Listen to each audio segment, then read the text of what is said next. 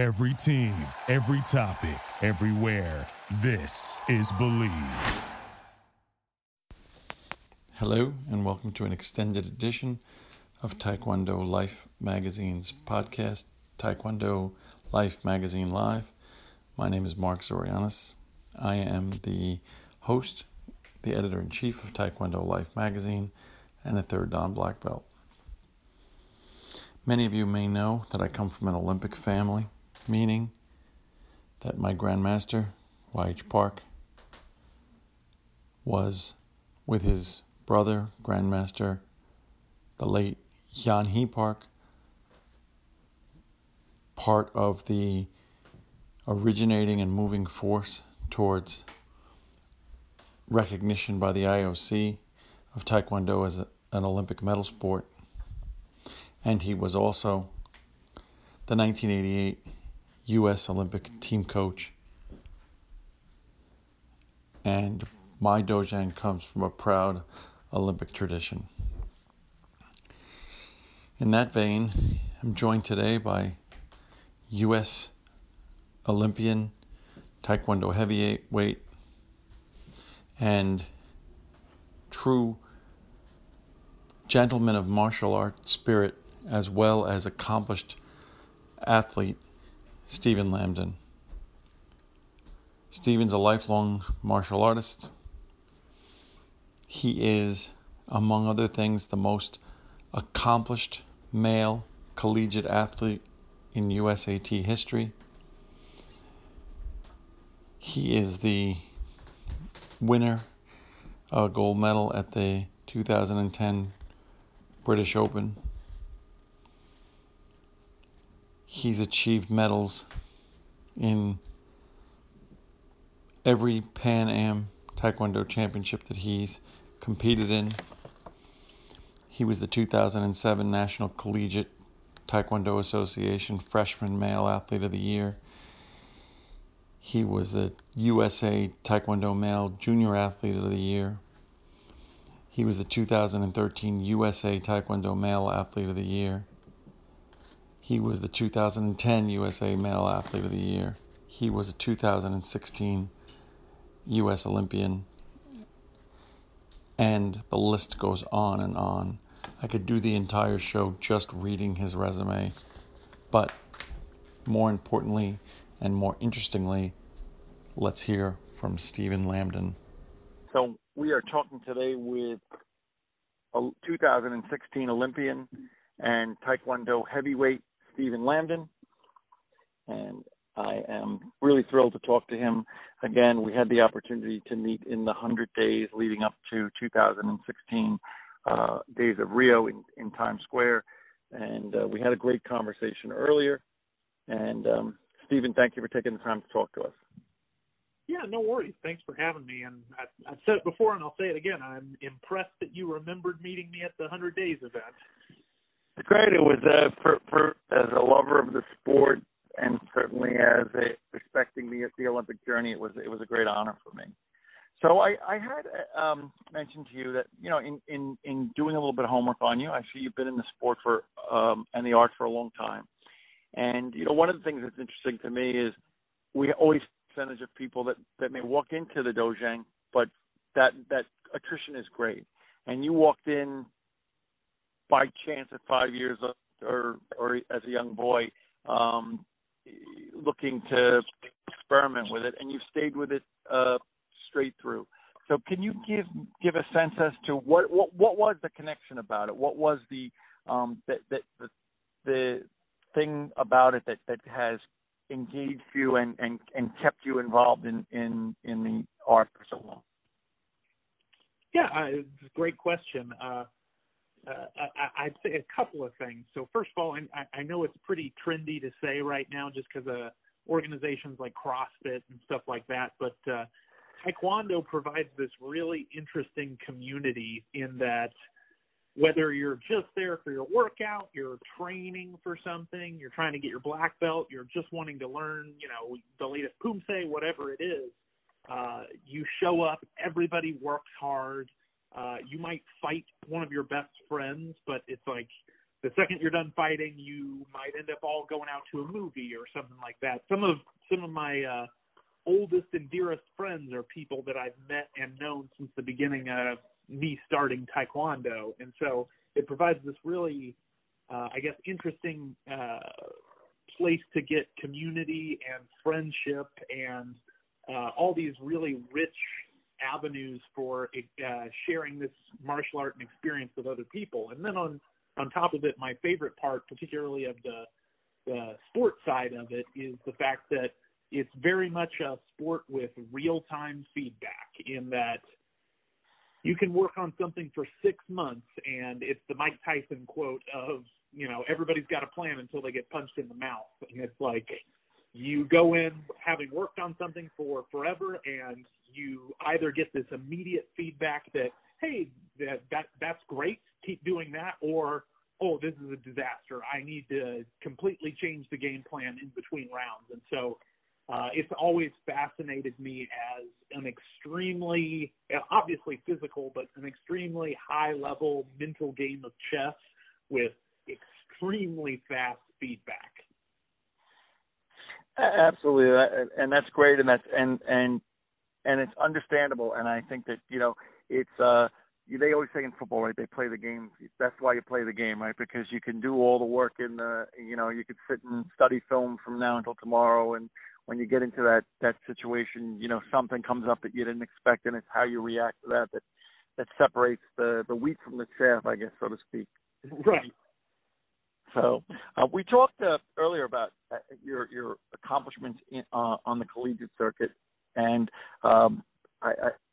as male athletes go, you are considered to be the most accomplished Taekwondo collegiate athlete in the history of the USAT, and we've had talked about your affinity for the college Taekwondo scene, and I really think that was something that was worth having our listeners hear a little bit more about. So if you could take some time, you spoke so eloquently on it before, to discuss that a little bit. I think it's really worthwhile. Yeah, I think, and rightfully so, a lot of credit for developing athletes and developing Taekwondo in the country goes to organizations like USA Taekwondo and the AAU, with junior teams, senior teams, stuff like that. And credit that's rightfully deserved. I wouldn't take anything away from that. But I think kind of the unsung hero in the United States is the National Collegiate Taekwondo Association, because as a lot of gym owners and most of us know, there tends to be a drop-off after high school because, people go off to college like they should. And it's, there's a lot of us like me and Olympian Jackie Galloway that maybe weren't necessarily ready for the Olympic level or the senior world championship level, but we were better than obviously a junior team. And so the Collegiate Taekwondo Association has, for decades done wonders at not only providing athletes a chance to get that international exposure and go to amazing events like World University Games, but it also, I think it's a major contributor to a lot of the success that I've had today, because it provided me all these wonderful opportunities, not only for that international exposure, but to cut my teeth against, frankly, the same people that I would be fighting at a senior world championships. And so it's every year you were pretty much, you had your collegiate national event, so you were fighting people about the same level, about the same age. And then,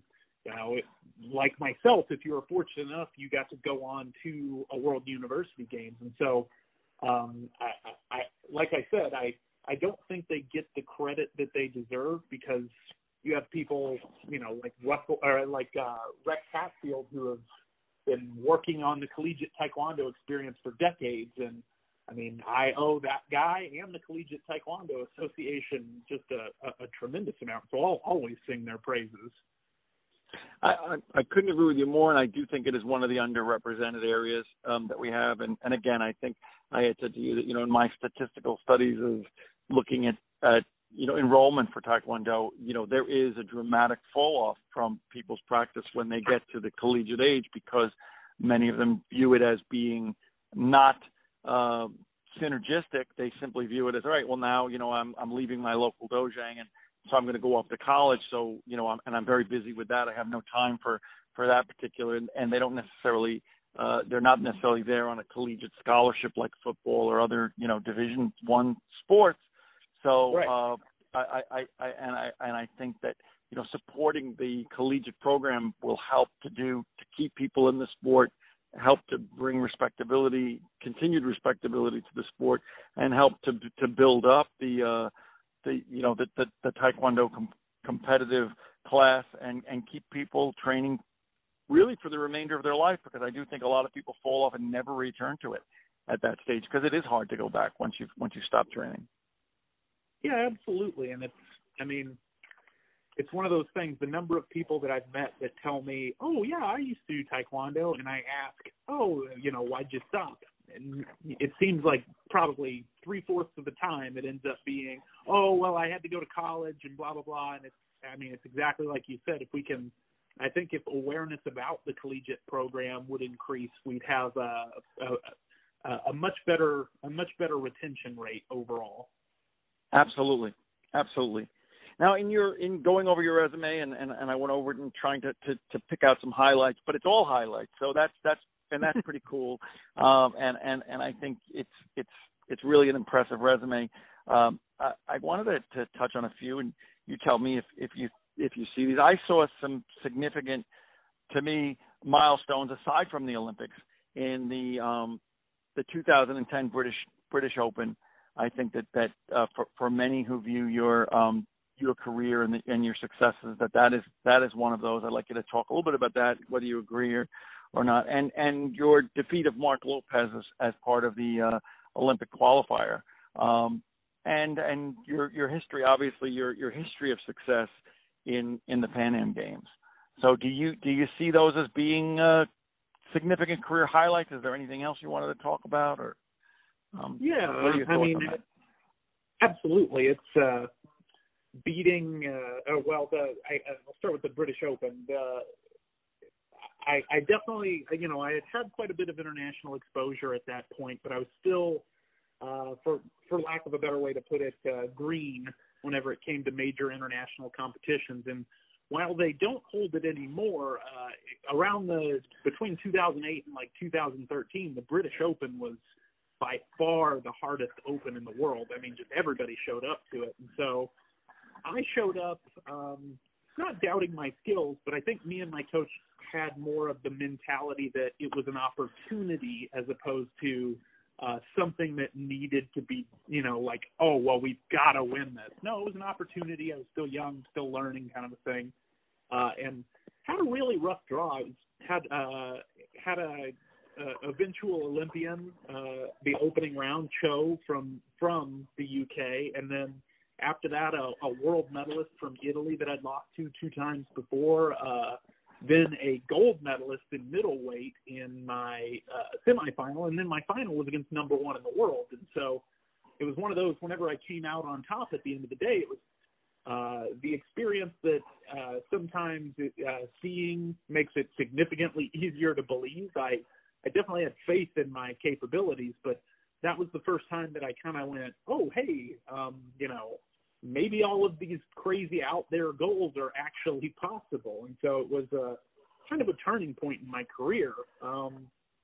As far as the 2016 Olympic team trial, that was a very interesting experience because, I found out about a couple of months in advance that I knew I'd be fighting Mark Lopez, and it put an interesting spin on things because Mark Lopez was somebody that, I have the DVDs still of all the world championships of he, Steve, and Diana competing at. And so even though it was my weight division, and at that point I'd been on 20-something national teams, I very much went into it with the mentality of being the underdog because, frankly, the amount of experience he had in in world championships alone, let alone his Olympic silver medal, I might have had the weight advantage, but he had been competing at, an Olympic and world caliber level since before I even started the sport. So,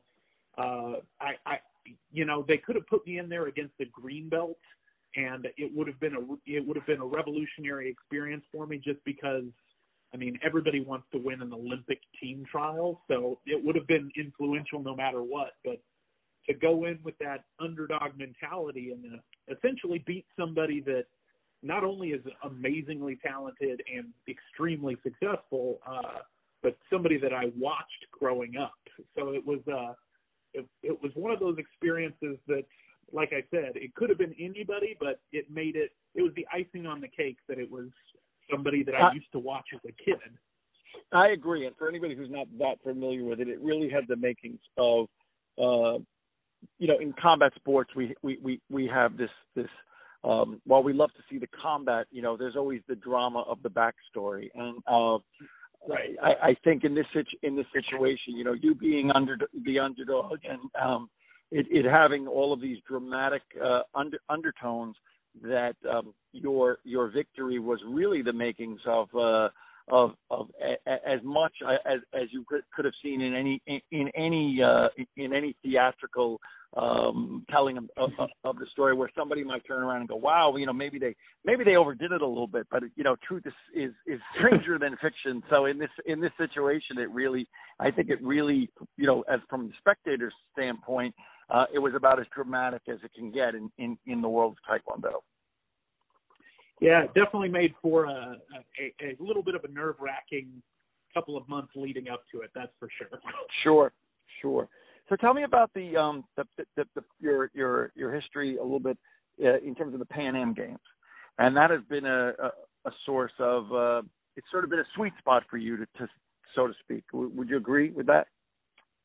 Yeah, absolutely. So,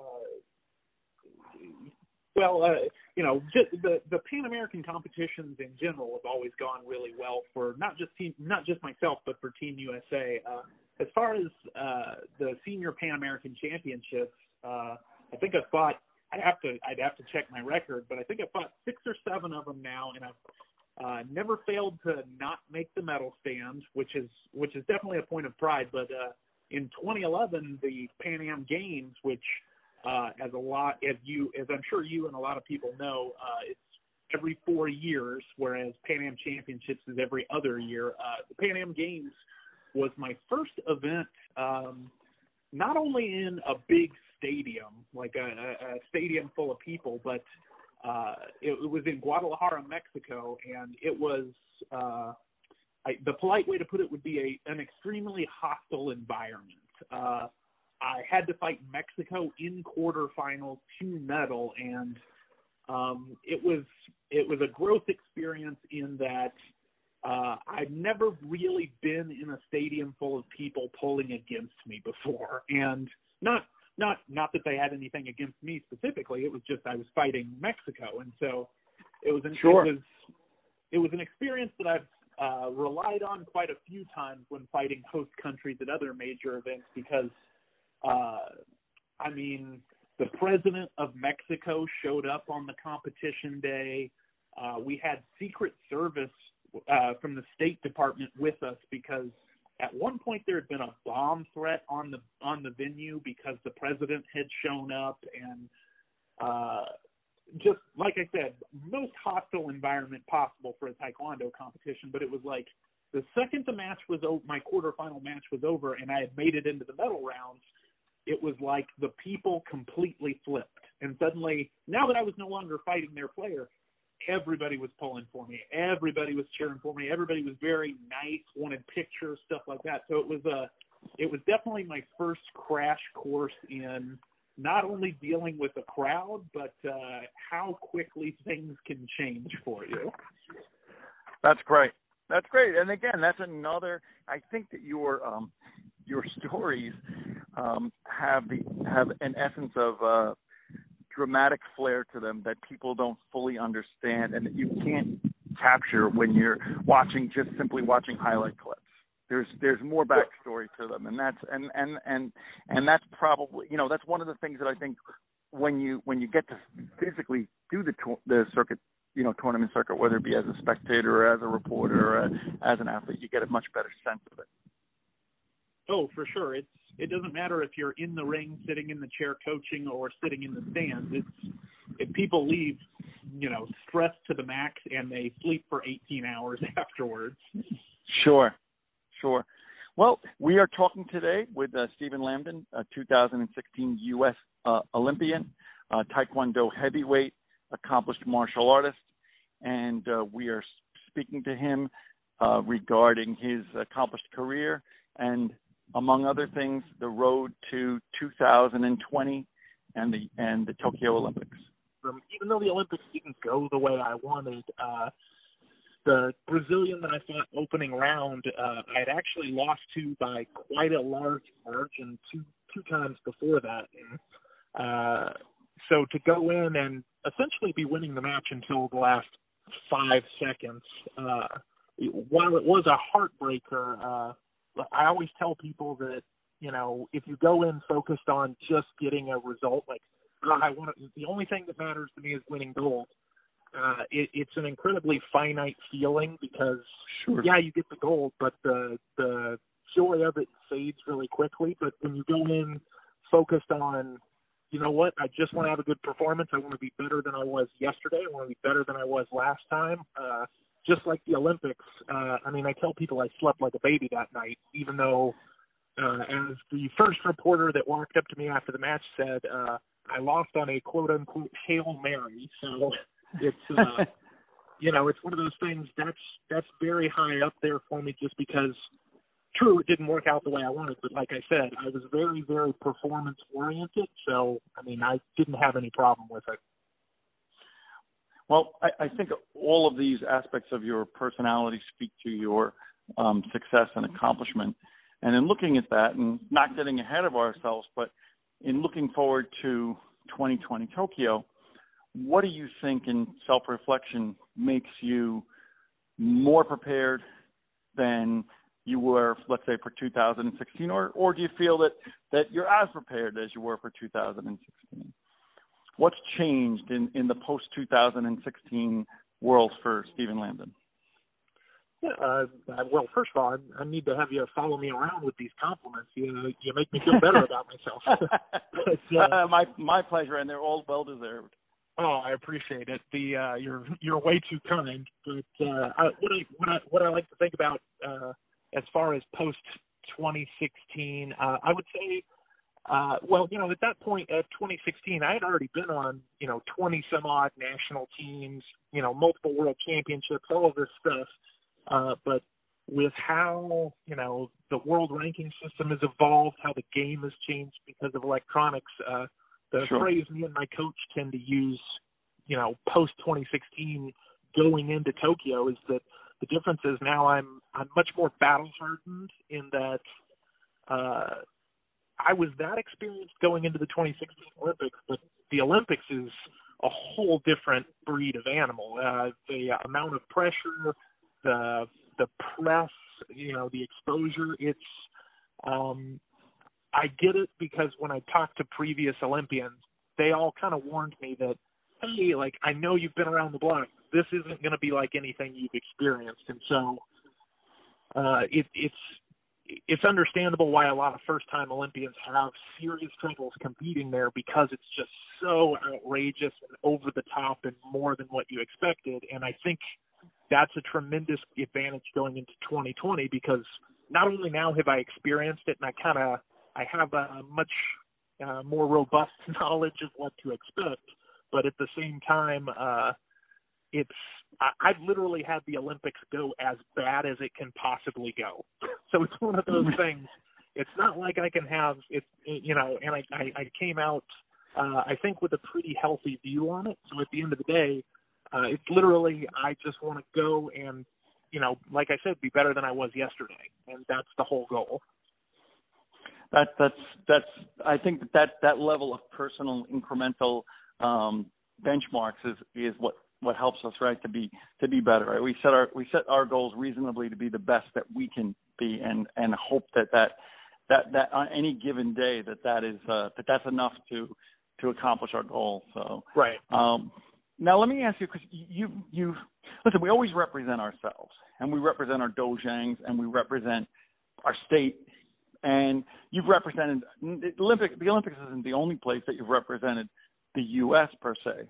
But do you feel, in speaking to other athletes, did you feel a special burden, a special privilege to be not just representing yourself and your family, but to be representing your country in the 2016 Olympics? Was it something that was palpable, or was it something that was not as in the matches themselves? Was it something that you were conscious of? Well, I'll give you a super quick two-part answer to it. I'll try not to ramble too much, but we have an expression in USOPA, the U.S. Olympic and Paralympian Association, that once an Olympian, always an Olympian. And so going into it, I think like a lot of people, I had this expectation that when I qualify for the Olympics, it's going to be this transformative experience. And like I said, I have plenty of faith in my capability, but it was always one day when I'm an Olympian, ... And so one of the most underwhelming experiences was actually qualifying for the Olympics in the Pan American region, because, you're expecting this revolutionary experience that, oh my God, I've become an Olympian. And it's one of those things I tell people at seminars, anybody that wants to talk to me about it, that being an Olympian is very much a day-to-day attitude, in that I've known plenty of people that have embodied the Olympic spirit far better than me that never got their shot at the Olympics. And so I've met tons of Olympians that just never got their opportunity. And so how I relate that to this is just a quick side story. Back in 2000, I got to go to a seminar that was run by a couple of the Olympians that were going to the Sydney Olympics. And man, I was really excited because I looked up to these people. I'll obviously leave the names out, but sure. I looked up to these people, and I just remembered not only did I not get to meet them, the seminar was terrible. I was a little kid, and I remember leaving dissatisfied with it. And so one of the things that I've always said, and I'm a big believer in having a spirit of servitude, was that once I was an Olympian, that's not going to be me. There will not be a single person that will come up to me that will ask for an autograph, picture, just want to shake my hand, that I'll say no to. Unless it's, hey, I'm walking into the ring, can you wait 2 minutes? So after the worst case, they're going to get a, hey, just give me just a minute. But that was one of my goals, that once I was an Olympian, I was going to go out of my way to be nice to people. And so, yes, I definitely at the Olympics felt the gravity of the situation, in that I was representing Team USA. But at the same time, more than anything, I felt I felt called to be good to the people that would not only never get the shot, but the kids that wanted the shot eventually. And so I felt more of a duty to, I guess more of it, for as corny as it sounds, more of a duty to the little guy in the sport than anything else. And that's who I wanted to perform well for. That doesn't sound corny at all. I think it actually sounds inspiring, and I think that's a sense of it's leading by example, right? In a matter of the difference between commanding and demanding respect, and I think that's it's so important. So that's great. That's a terrific. I appreciate your reflections on that, and I don't have obviously great opportunity to speak to too many Olympians, although probably more than some have. But I always am interested in the perspective. Now, another issue that comes up quite a bit that I write about, and we have an opportunity to talk about, is you are someone who is very closely identified in the world of Taekwondo athletics, okay? And the question of whether or not you and your contemporaries are martial artists, are you athletes, are you all of those things? And I think it may vary from individual to individual and from training to training, but in terms of your overall training, how do you reconcile all that? Do you consider yourself an athlete first or a martial artist first? And well, basically, how do you put all of that in perspective in terms of your own life and your own training? Yeah, and that's a completely fair question. To put it in perspective, I train with my coach in the mornings. At this point, I wear uniform pants and a T-shirt. I can't remember the last time I practiced my Pumse. I'll just be honest. Okay, that's fair. That's fair. Yeah, well, but I think there's this weird Taekwondo has this weird dichotomy of, it's like there's always this argument of, is it a martial art? Is it a sport? I would say, if anything, I'm definitely hyper specialized in the sport aspect of it. Like I said, I don't know my forms anymore, and I'm a 6th degree black belt, and I don't know my forms. But I think without that foundation of traditional Taekwondo, of the values of like we need integrity, like the way you do anything is the way you do everything. That definitely. That sets the pace and dictates everything that's going on in the sports side of it. And so I'll definitely admit to being hyper-specialized in a hyper-specialized athlete. But I think fundamentally, just based on where Taekwondo comes from, where it's been, where it's going, I think every single one of us were martial artists first, athlete second. I think that's a great answer, and I think that's important. And I think that what you hit on is because I think all of us tend to gravitate towards things that we enjoy. Some tend to be Pumse athletes. Right. Some tend to be, and they're not, and they never spar. Some tend to be more on the demonstration side. But I think what you hit on, which is really, really, I think, significant and leads itself and is sort of intertwined in the way that you do behave yourself, whether it's conscious or subconscious, is that foundation. And I agree with that. It's one of the things that I always loved about it is it's a foundation of respect and treating people with dignity and being blind to class and race and things of that nature. You're sort of judged, or most ideally judged, based upon your ability to work, whether it be as an athlete or whether it be as a Pumse or whether it be doing anything in the martial arts. So I think sure. Your use of the term foundation is really something that I agree with, and I think that it explains a lot. So thank you. And I know it's a touchy subject because I think that it's unfair for people that are not on the athletic side to sort of judge Taekwondo athletes in a way of saying, well, they're not martial artists, they're athletes. I think that in and of itself is as unfair as saying it the other way. So right. I think it's great, and I appreciate your honesty and your openness about it. Well, not to use a sports metaphor, but it's like whether you're the kicker, the quarterback, or a blocker, at the end of the day, it's all football, right? So it's that's different specialities, but we all have that same foundation. Absolutely. That's great. Now I see that you're. I wanted to give you the opportunity to talk a little bit as we wind down. So I see that you do a lot of teaching, a lot of seminars, and a lot of appearances. Right. I know that to some degree that comes out of the ability to sustain your ability to train, right, and be able to live at the same right. time. But where can we find out more about that? And we'll link it all at the end. Where can we find out more about that? What's recently upcoming that you want to mention? Any highlights that you want to mention in terms of your lectures, or if people want to get in touch with you, what's the best way to do that?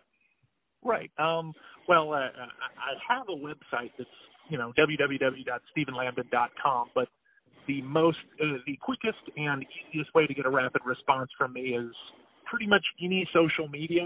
I'm at Stephen Lambden, all one word, no crazy spellings or anything like that. I tried to make it as easy as humanly possible. I know particularly these days it seems like social media is moving faster and faster, and I'm just trying to keep up with it. But I post all the time on Facebook, Instagram, and Twitter where I'm going to be, and I think the upcoming ones, I'm going to be doing a seminar in the day of the evening after the South Carolina State Championships coming up in 2 weeks, and then the week after that I'm going to be in Virginia, and then I've got a a couple of other things up in the air, but I try to make sure to post pretty regularly so people have the opportunity. That's great. That's great, and we'll link to all of that, and we'll try to highlight some of your upcoming upcoming seminars and things leading up to your competition.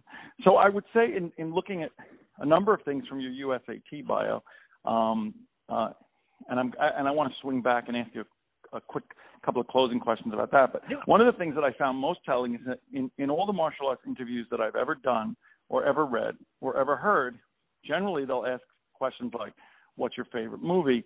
And people say Enter the Dragon or Best of the Best. Right. I said Old School, which I love, which is a great and honest answer and says a lot about your sense of humor. Is it still Old School? Is that still your favorite movie? I'm totally a movie buff, so this is one of those things. It depends on the time of day, the position of the moon, what genre.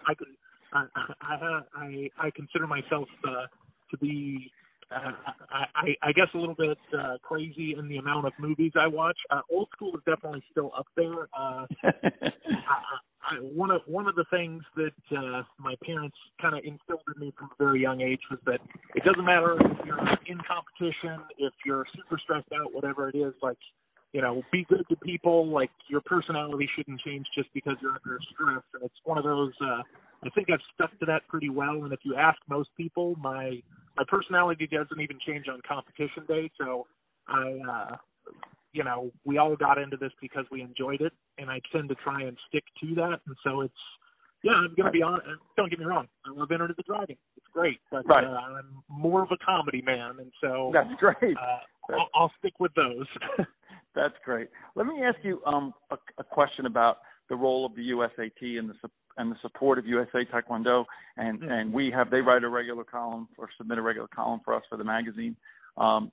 What is, for those of us who don't fully understand, or those of the listeners, what is the role of USAT in an athlete, a Taekwondo athlete of your level, who's an Olympian? What is the role that they play, and how involved are you in the USA Taekwondo organization?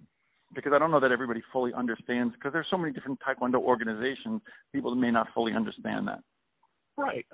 So right now I'm currently the U.S. Olympic Committee Athlete Advisory Council representative for Taekwondo. So I'm actually on the board of directors for USA Taekwondo as an athlete representative, along with a Pumse athlete by the name of Ron Southwick and 2008 Olympic medalist Nia Abdullah.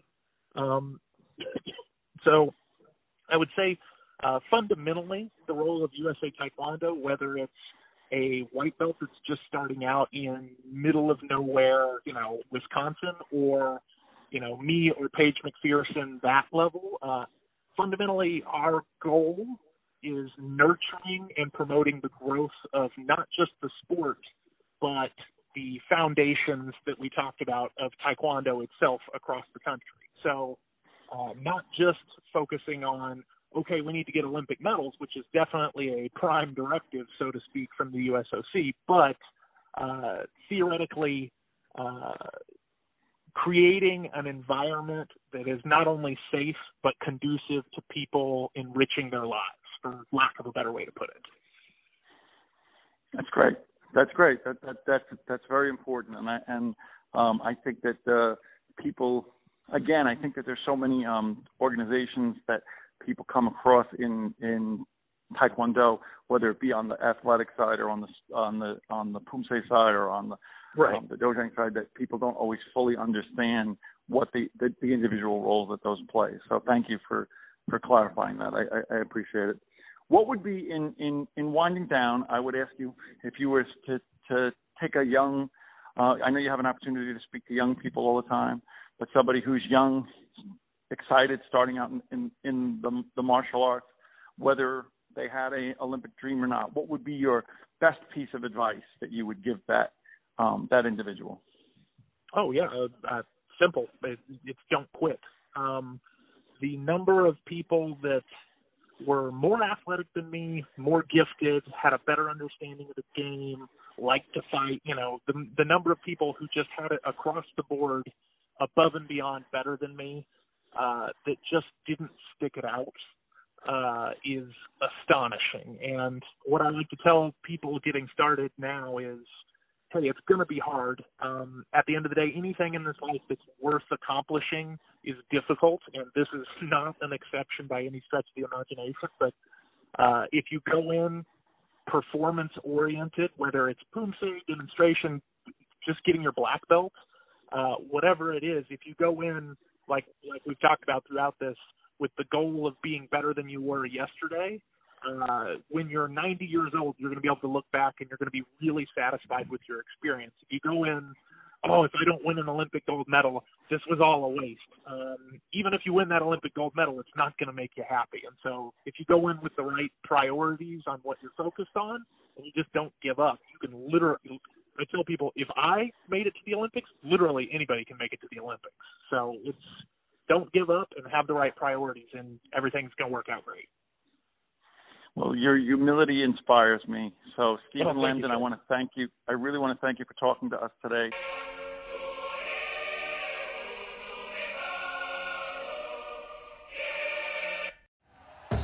Thank you for listening to Believe.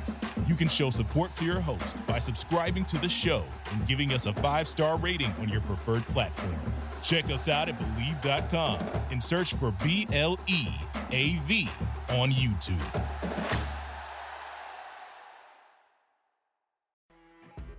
You know when you're listening to a true crime story that has an unbelievable plot twist that makes you stop in your tracks? That's what our podcast, People Are the Worst, brings you with each episode. I'm Rachel.